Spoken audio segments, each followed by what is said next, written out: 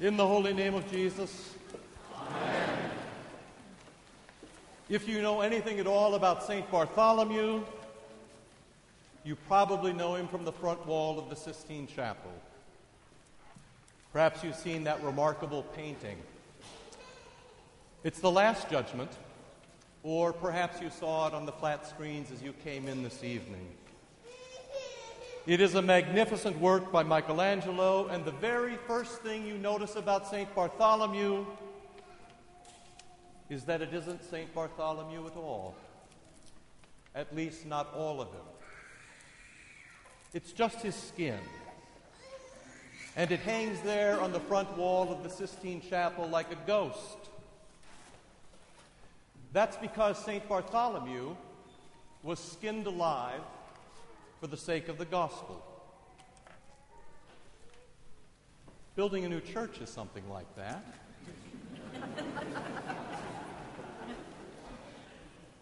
Sometimes it seems like this project has been 10 years of rough edges and sharp corners.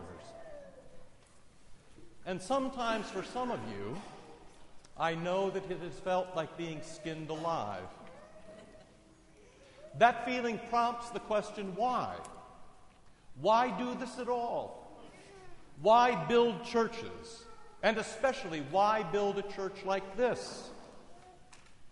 Why press every last penny and call in every last favor and make every last plea for what is beautiful and glorious and true?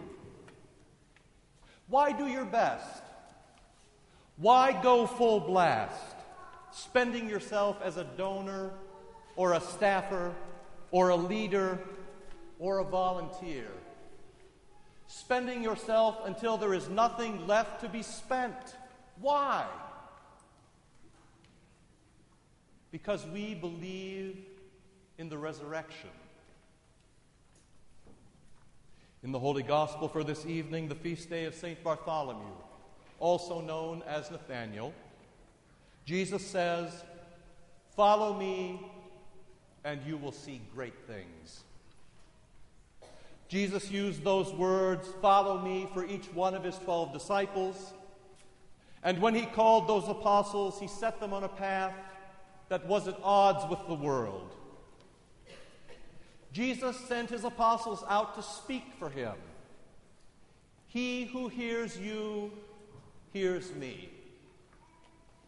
Jesus sent his apostles out to work for him. Lord, even the demons submit to your name. Jesus sent his apostles out to make wrongs right. If you forgive the sins of any, they are forgiven. If you retain the sins of any, they are retained. So off went St. Bartholomew to the little, the least, the lost, the last, and the dead. Off he went, says our tradition, to India, and then to Ethiopia, to Mesopotamia, and then to Armenia, to catechize and to baptize, to heal and to bless, to hear confession and to absolve, and to celebrate the Holy Eucharist.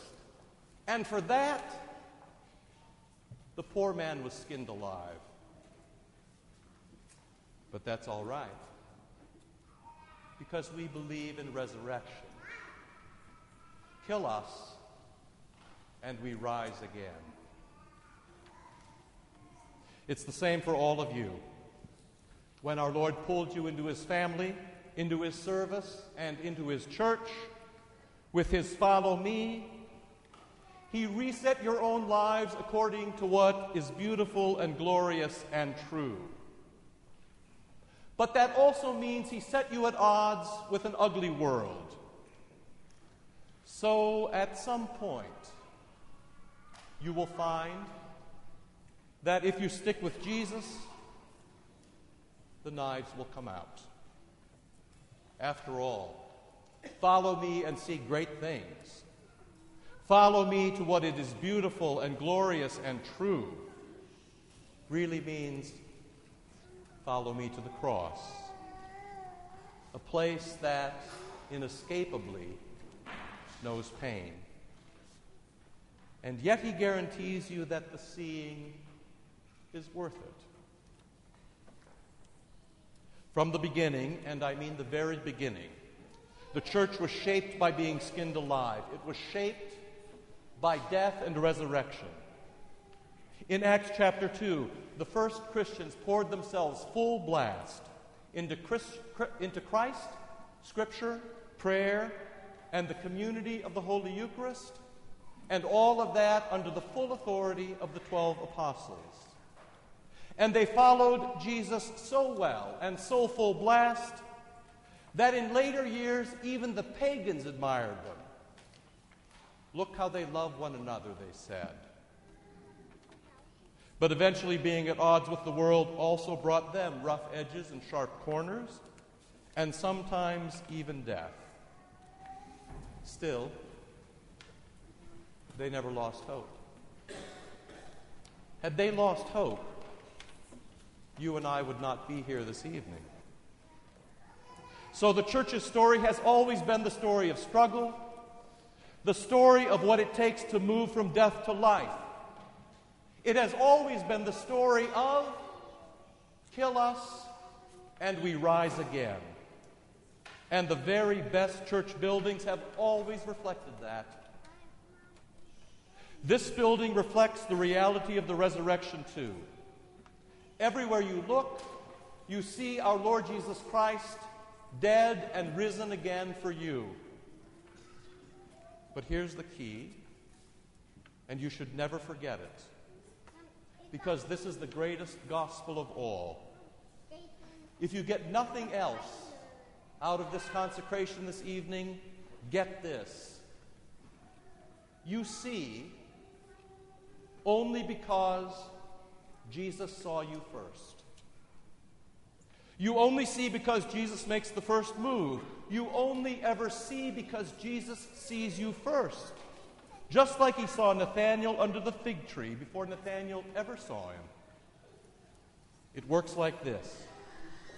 Jesus sees you so that you can see him and rise again and live.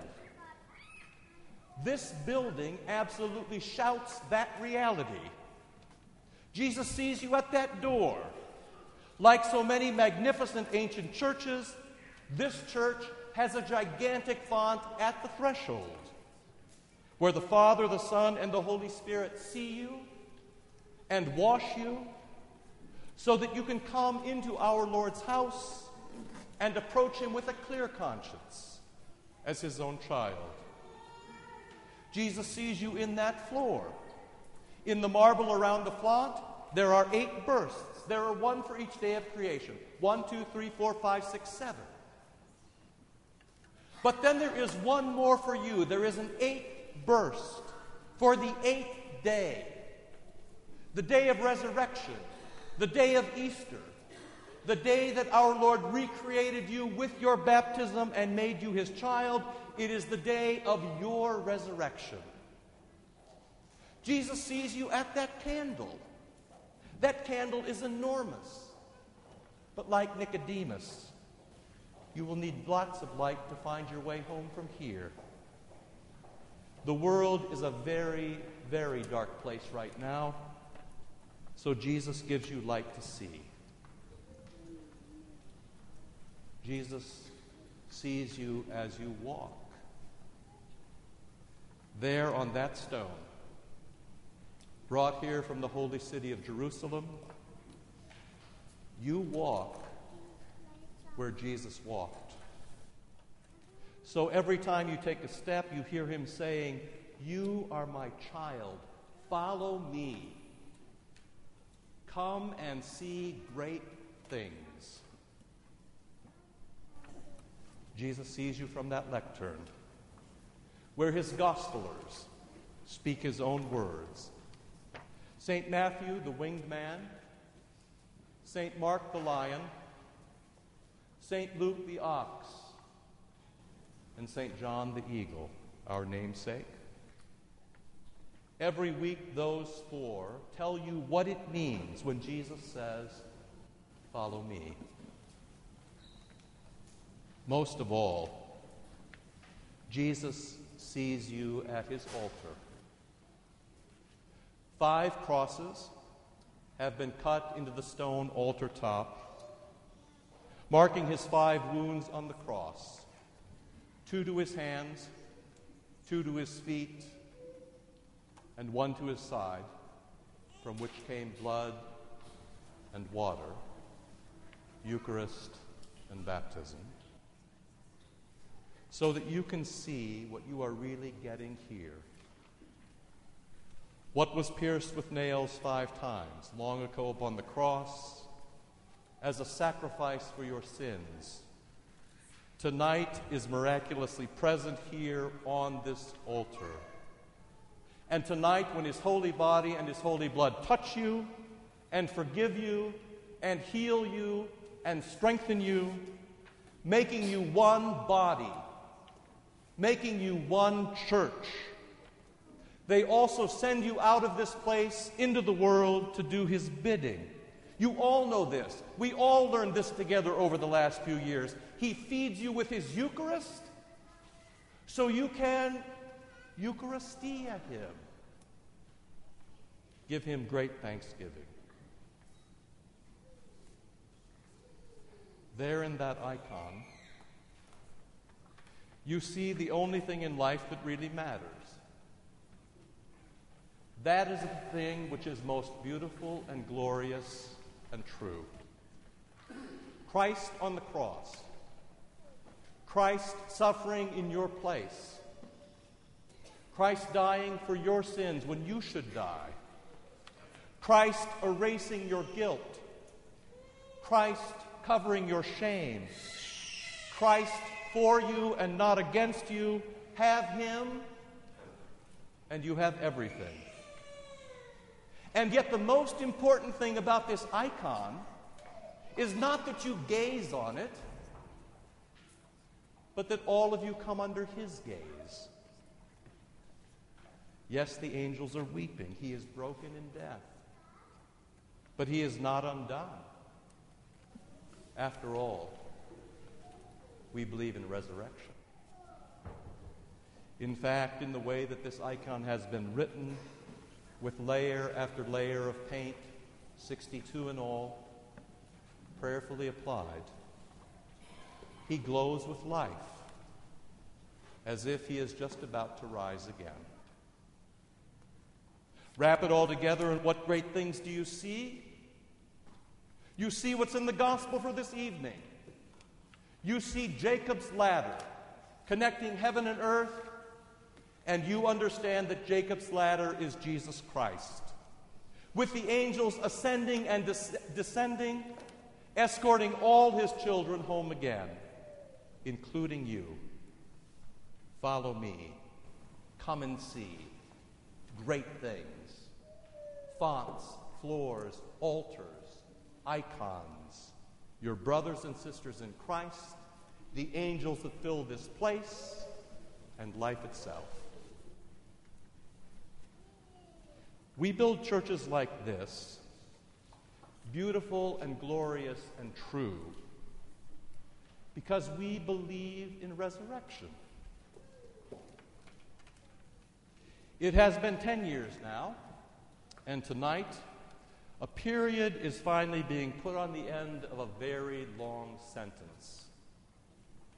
If I have learned anything at all along the way, it is that wisdom is not cheap, and we pay for it with pain.